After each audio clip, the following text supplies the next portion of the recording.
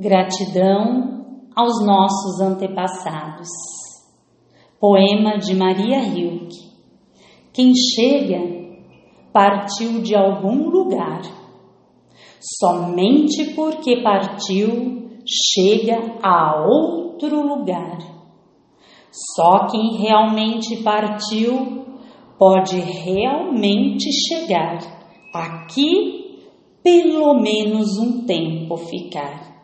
Algumas vezes por um tempo, ou até mesmo a vida inteira.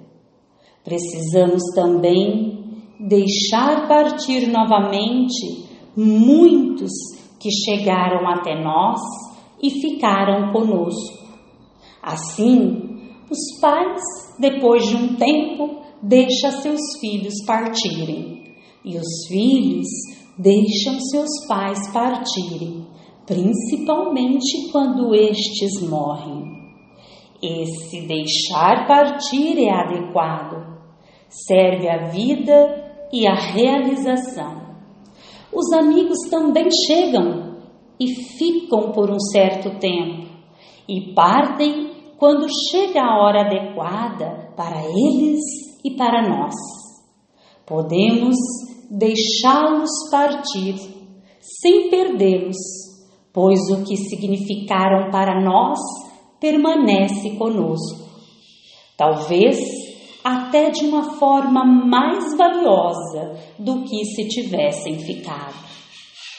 Inversamente, também deixamos amigos e outras pessoas importantes quando prosseguimos, porque outras pessoas, outras coisas nos atraem e nos desafiam. Essa partida também é adequada e nos deixa abertos e livres para outras coisas. E no decorrer do tempo, nosso coração, nossa alma deixa muitos desejos partirem, muitos sonhos, esperanças e também certezas de que se comprovaram serem irrealizáveis ou inadequadas. Porque eles partiram, outros podem chegar. Mas enquanto examinamos se eles são constantes ou passageiros, e conforme forem, deixamos que fiquem ou partam novamente. Talvez também chegue a hora em que nos sentimos tão preenchidos como se estivéssemos já na meta. Então, não importa mais o que chega ou parte.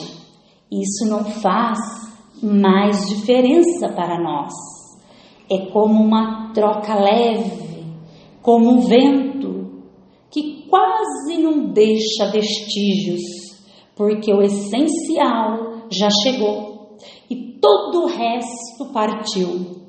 Aqui encontramos a paz e já alcançamos a última partida. Então, é só agradecer.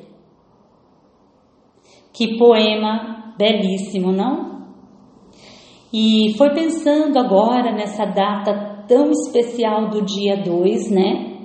De novembro, que nós lembramos dos nossos antepassados, porque todos os anos eu faço uma parada, uma reflexão sobre a história dos meus antepassados.